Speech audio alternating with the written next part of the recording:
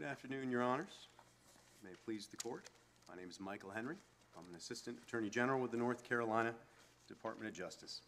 In an unusual turn of events, at least for me, I didn't write the state's briefing before the Court of Appeals or this Court, but I did add my signature to the state's brief in this Court and will be arguing on behalf of the state today. I'd like to save 5 minutes for rebuttal, should it be necessary. Might be helpful to start with what this case is not about. It's not about whether the jury could have found Caleb Adams behaved badly or that defendant could have rightly feared for her life. It's not about whether defendant presented evidence from which the jury could have found she acted in self-defense. No one disputes these matters, and the jury was indeed instructed on self-defense. Rather, the case is about whether there was evidence from which the jury could have concluded that defendant was an aggressor for purposes of self-defense. And my argument today is that there was indeed such evidence, and in finding this not to be the case, the Court of Appeals erroneously viewed the evidence in the light most favorable to the defendant, and therefore that the Court of Appeals should be reversed. Touching briefly on the key facts, Caleb and defendant had what was a very high-drama relationship. In or around 2015, they were both married to others and having multiple affairs, including with each other. The relationship was volatile and involved numerous arguments, reconciliation, methamphetamine use, and episodes in which defendant contacted Caleb's wife. Including among these was a call from defendant to Caleb's wife around midnight on the evening before his death, telling her that she and Caleb were having an affair. At 6 a.m. the following morning, Caleb called defendant and said he was on his way to her house. He had been in some sort of trouble with a meth supplier who had been trying to locate Caleb. Defendant texted the supplier, let him know he was on the way, and then texted Caleb and asked him not to come. At 6:28, and the times are important here just because in this case in particular, it's sort of the next 2 or 3 minutes that everything happens. At 6:28, defendant texted Caleb's supplier to let him know that Caleb had arrived. Defendant told law enforcement subsequent to that Caleb arrived angry, entered her bedroom, demanded her phone. She was trying to delete text messages with Caleb's supplier at the time, and she refused to turn over the phone. Caleb became enraged, picked up the pistol from the nightstand, pointed at her. He ultimately dropped the gun and grabbed her. There was a struggle, and she shot him.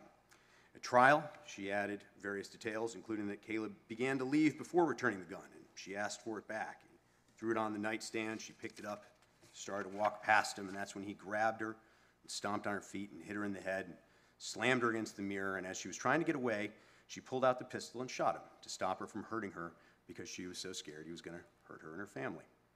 At 6:30 a.m., roughly 2 minutes after Caleb arrived, defendant called 911 and stated she had shot Caleb. When law enforcement arrived, she was not significantly injured, did not complain of any pain. But Caleb had indeed been shot twice in the back from at least 6 inches away, possibly more. Defendant was indicted for and convicted of second-degree murder. The question before the Court of Appeals was whether the trial court erred by instructing on an aggressor doctrine instruction, including an aggressor doctrine instruction, in the self-defense instructions. To replace it in terms of the facts of this case, that is, whether there was evidence from which the jury could have found the defendant's story about shooting Caleb only to get him to stop his assault, while in fear for her life, was in fact false or an embellishment, and to find instead that defendant shot Caleb after the assault had ended as a sort of fatal comeuppance for his bad behavior. The former would, of course, be self-defense, whereas the latter would be revenge. So the answer to that question depends in large part on what makes an aggressor in this state. Whether someone is an aggressor, as this court has articulated, depends on whether they fought willingly. The law does not require a defendant to instigate a fight to be considered an aggressor, and even when a fight is begun by another person, one may become an aggressor by unnecessarily continuing or renewing the fight. That is, a person who is not the initial aggressor may become an aggressor if the initial aggressor abandons the fight and the opponent is aware of that. The Court of Appeals has articulated that in determining whether there is evidence that defendant was an aggressor, courts look at various factors: circumstances precipitating the altercation, presence of weapons, the degree and proportionality of the party's use of defensive force, the nature and severity of the party's injuries, and whether there is evidence that any party attempted to abandon the fight, which then brings us to the question of whether do the facts support an aggressor instruction here. First of all, most importantly, for purposes of answering this question, we have to view the evidence in the light most favorable to the state. It is, of course, true that self-defense is a defense, and when we're deciding whether we instruct a jury on a defense, we view the evidence in the light most favorable to the defendant. But the aggressor doctrine in particular defeats the self-defense, either in whole or in part defense. And therefore, it only makes sense to view it in the light most favorable to the state. Indeed, it almost couldn't make sense any other way. The key facts here as to whether or not there was evidence from which the jury could conclude that defendant was the aggressor were, of course, that Caleb was shot in the back from some distance away. He was shot twice. Defendant and Caleb have a long and tumultuous history. The shooting was accomplished by defendant's own weapon, which Caleb had willingly surrendered possession of. And most importantly, well, perhaps not most importantly, but also importantly, is that defendant's story did not align with the forensic evidence or common sense. Specifically, that although defendant purportedly suffered a vicious and frightening assault, she has suffered apparently no significant injuries and had no significant pain. That although defendant purportedly had the gun in her hand when Caleb assaulted her, he apparently didn't attempt to grab it or gain control of it. And although defendant purportedly shot Caleb while he was attacking her, he was nevertheless shot in the back.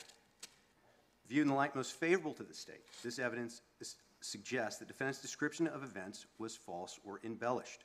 Counsel, permit me to read from North Carolina General Statute, Section 14-51.2b as a setup to my question to you.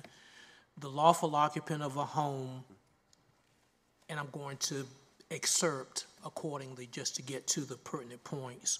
The lawful occupant of a home is presumed to have held a reasonable fear of imminent death or serious bodily harm to himself or herself or another when using defensive force that is intended or likely to cause death or serious bodily harm to another if the person upon whom defensive force is used had unlawfully and forcefully entered a home.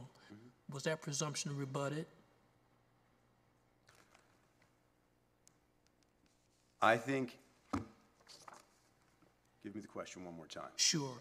Was the presumption, the statutory presumption rebutted that as you apply the law statutorily to these facts, the defendant forcefully entered the home, and I don't think there's any dispute about that, that she therefore, the defendant, had a presumption upon being in reasonable fear of death or serious bodily injury to herself or either her daughter who was in an adjoining room, that she would be presumed to be able to use force that was intended to potentially cause death or serious bodily harm to the defendant because of the way he entered.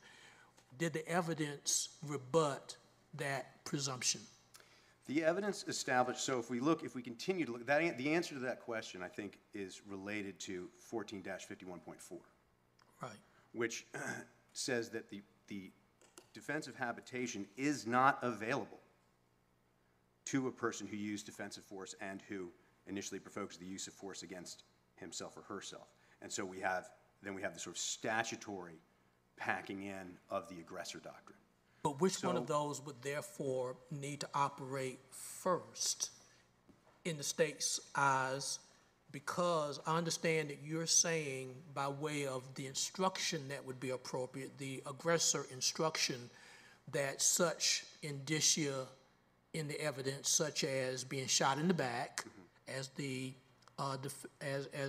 decedent was, the fact that he had thrown down the gun and therefore had surrendered the very weapon that was used against him, would therefore give light to the instruction being appropriate. But if the evidence did not rebut the statutory presumption, does your instruction element even come into play? I think I skipped part of my answer. I should have given you. In 14-51.2, one of the aspects in which that presumption may be rebutted, the presumption set forth in subsection B of this section shall not apply or shall be rebuttable and does not apply in any of the following circumstances. The person against whom defensive force is used has discontinued all efforts to unlawfully and forcefully enter the home and has exited the home. So, to me, I think in this circumstance, this is a situation where we can tie that evidential showing together. We have somebody who got shot in the back. I think it's super important, and this is one of the key factors. When I inherited this case and I was reading this briefing, it is very important in my mind that this woman, the defendant, absolutely may have had, there was enough evidence that she presented that somebody could absolutely conclude that this was self-defense, lawful defensive habitation. That's not, I don't doubt that, and I don't dispute that, and that's why the jury was instructed on that front. The question is whether or not there was any evidence from which, in particular on these facts, from which the jury could have reasonably concluded that her explanation of what occurred was in fact false, based on the forensic evidence that was available there. That same forensic evidence would operate to rebut the presumption under 14-51.2, or it would render the defensive home unavailable under 14-51.4. Did the defendant present evidence at trial? She did testify. Yes, sir. Let me ask you this, a couple of factual questions. Her testimony at trial, which seemed to have differed from the statement she gave after the event and different than what she said even later on, indicated that when she got the gun back, she pulled the holster or pulled the gun out of the holster before she shot the defendant. What, and again, I like the way that you've phrased it because, you know, defense of home was given, and the only question before us is it unlawful or was it wrong for the trial court to give the aggressor doctrine in the jury charge. The fact that she pulled, in her own testimony, she pulled the gun out of the holster, how is that relevant? I think it would certainly be evidence that, I mean, the jury could construe that as evidence that she was fixing to shoot. Well, that it wasn't a continuous transaction if she had time to pull it out. She had a moment. I mean, and that larger, you could even almost zoom out on that question a little bit. I mean, he surrendered the gun. And again, this isn't about whether Caleb was a nice guy or that he did nice things or that this was all, you know, I'm not disputing the testimony, substantially disputing the testimony of even the defendant, except for that little shooting portion. And April, her daughter, obviously testified about overhearing a lot of combative. I don't dispute that he wasn't being nice. The jury heard time and again, I'm sorry, were you? No, go ahead. The jury heard time and again, and again, I'm looking at the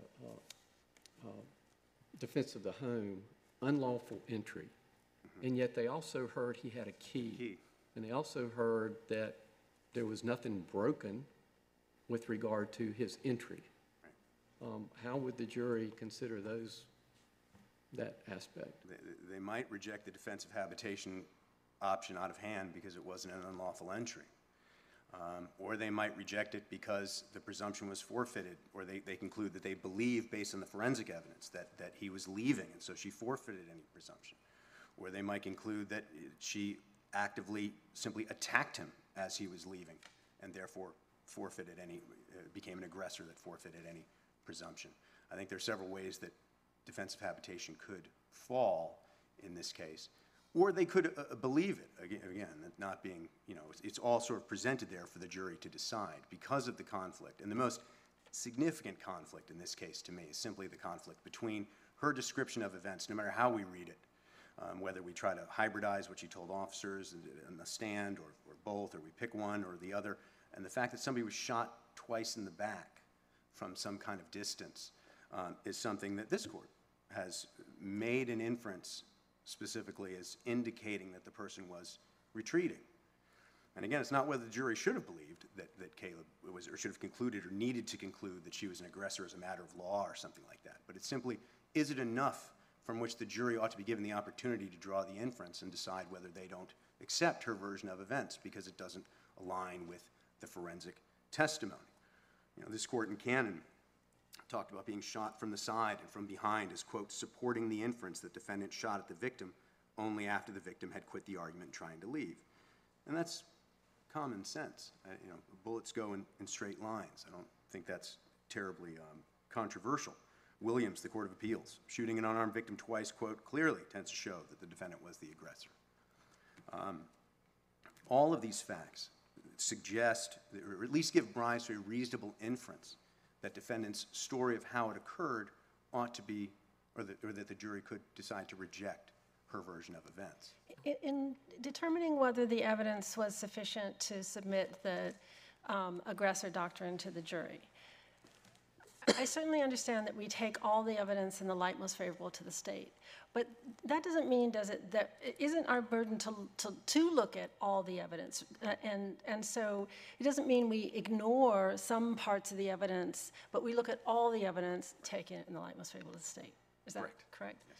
And then on the question of whether or not the fact that he was shot twice is evidence supporting an aggressor doctrine instruction, isn't the law of self-defense one, if she is justified in self-defense, believing that he, I understand there was testimony from her daughter that he said, she heard him say, "I'm going to kill you." 30 minutes before the incident, he texted her saying something about, "You may find yourself in a ditch." Yeah. If she believed that he was trying to kill her or cause serious physical injury or kill her daughter, then she's justified in using deadly force, right? Right. So that doesn't mean force that merely disables. No. No. And in fact, don't in our cases, when people say, "Oh, I didn't mean to kill him, I just wanted him, I just wanted him to go away." Disable him or whatever. That's actually a problem. Exactly. Yeah. So why would being shot twice? I mean, I understand the evidence that he was shot in the back is, taking the light most favorable to the state, is tending to show he was trying to leave the room. Right. But why would the fact that he was shot twice tend to show she was the aggressor? I think maybe I should phrase it, be more careful. I think being shot twice in the back it definitely sort of, I think, adds, is what gives gravity to that. Because I could imagine a situation, I've seen enough surveillance videos of people really being shot, which is the unfortunate aspect of the job, but to know that not every time does somebody just drop immediately. They often do.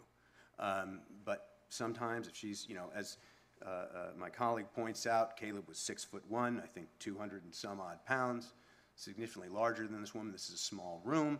I could imagine a scenario where if all of this lined up, if we changed that one fact, if we had Caleb being shot in the front twice from close range, then maybe this wouldn't be an issue at all. Right, but 6 inches is not very far. At least 6 inches. Right, but so it was. It could have been. It could have been 7 inches. It could have been 7, or it could have been 7 feet. Right. Right. So it's just it's sort of that's good, but it's not point blank. It's not barrel to chest. Counsel, I still want to make sure I'm clear on the Please. presumption in terms of how you answered that question. Again, the statutory presumption here still looms, and I'd like to know what it is that the state feels is the evidence that rebuts the presumption of 14-51.2B. The presumption of 14, let me see if I can try to answer it in too clear. The presumption doesn't apply at all. Defense of habitation is not available to an aggressor.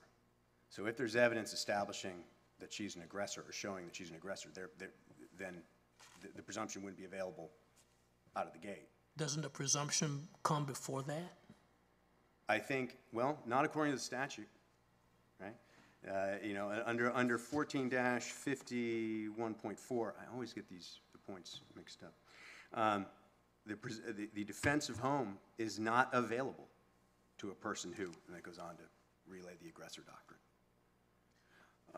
Is there anything in 14-51.4 parens 2 that speaks to a presumption, since you're using that statute to negate the presumption of 51.2B? And I understand maybe we're having an academic exercise, but from the standpoint of, again, trying to reconcile the two statutes, as well as trying to understand when a presumption is operable prior to being rebutted, if rebutted at all, just trying to line all of that up appropriately, as the court's going to need to do, apparently.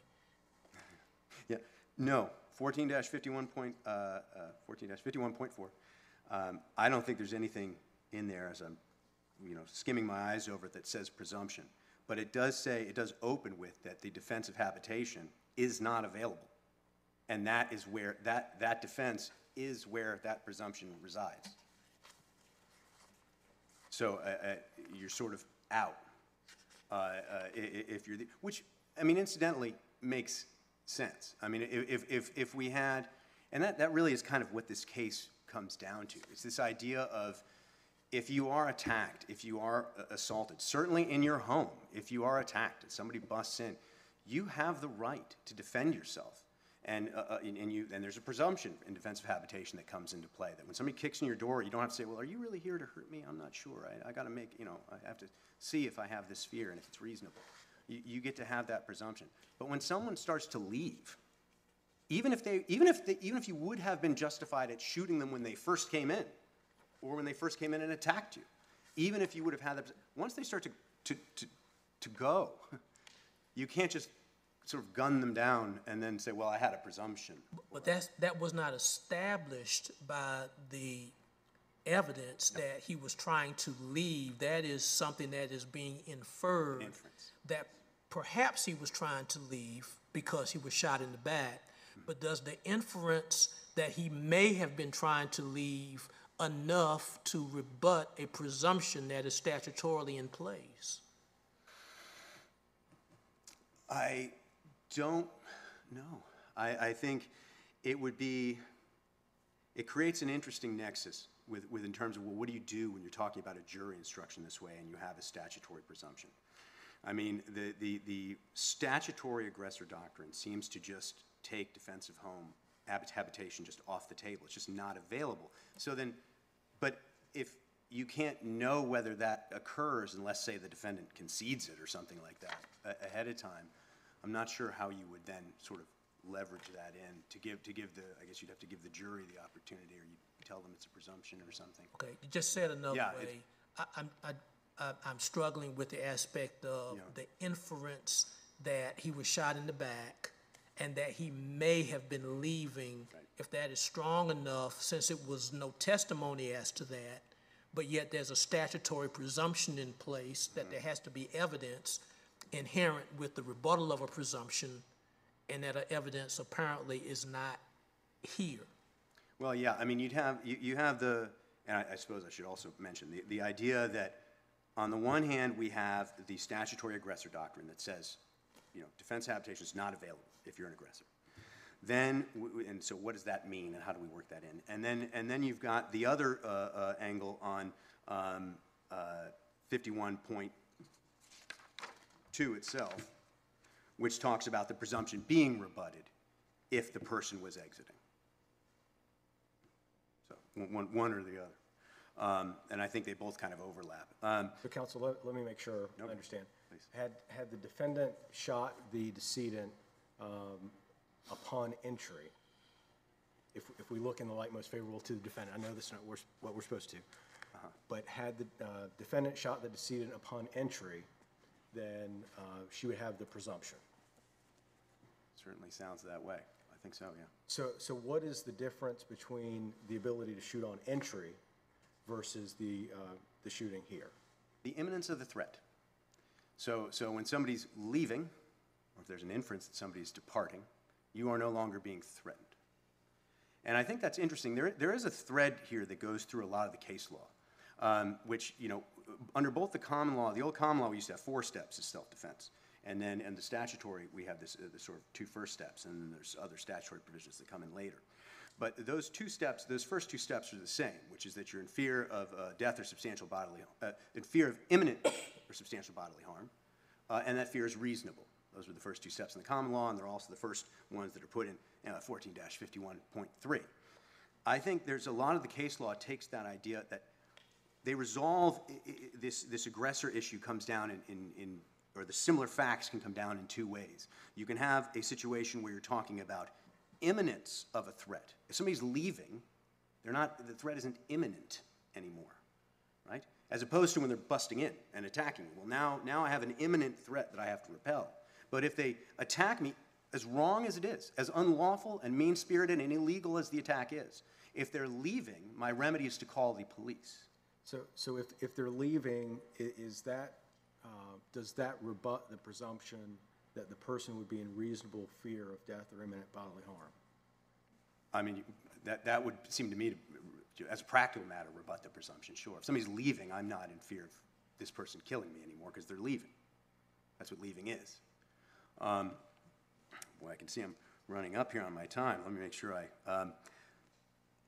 so I do think the evidence is sufficient to create an inference that defendant was the aggressor, particularly the shots in the back, obviously, is the most important. But I think there's a sort of constellation of other evidence around that in terms of their, the sort of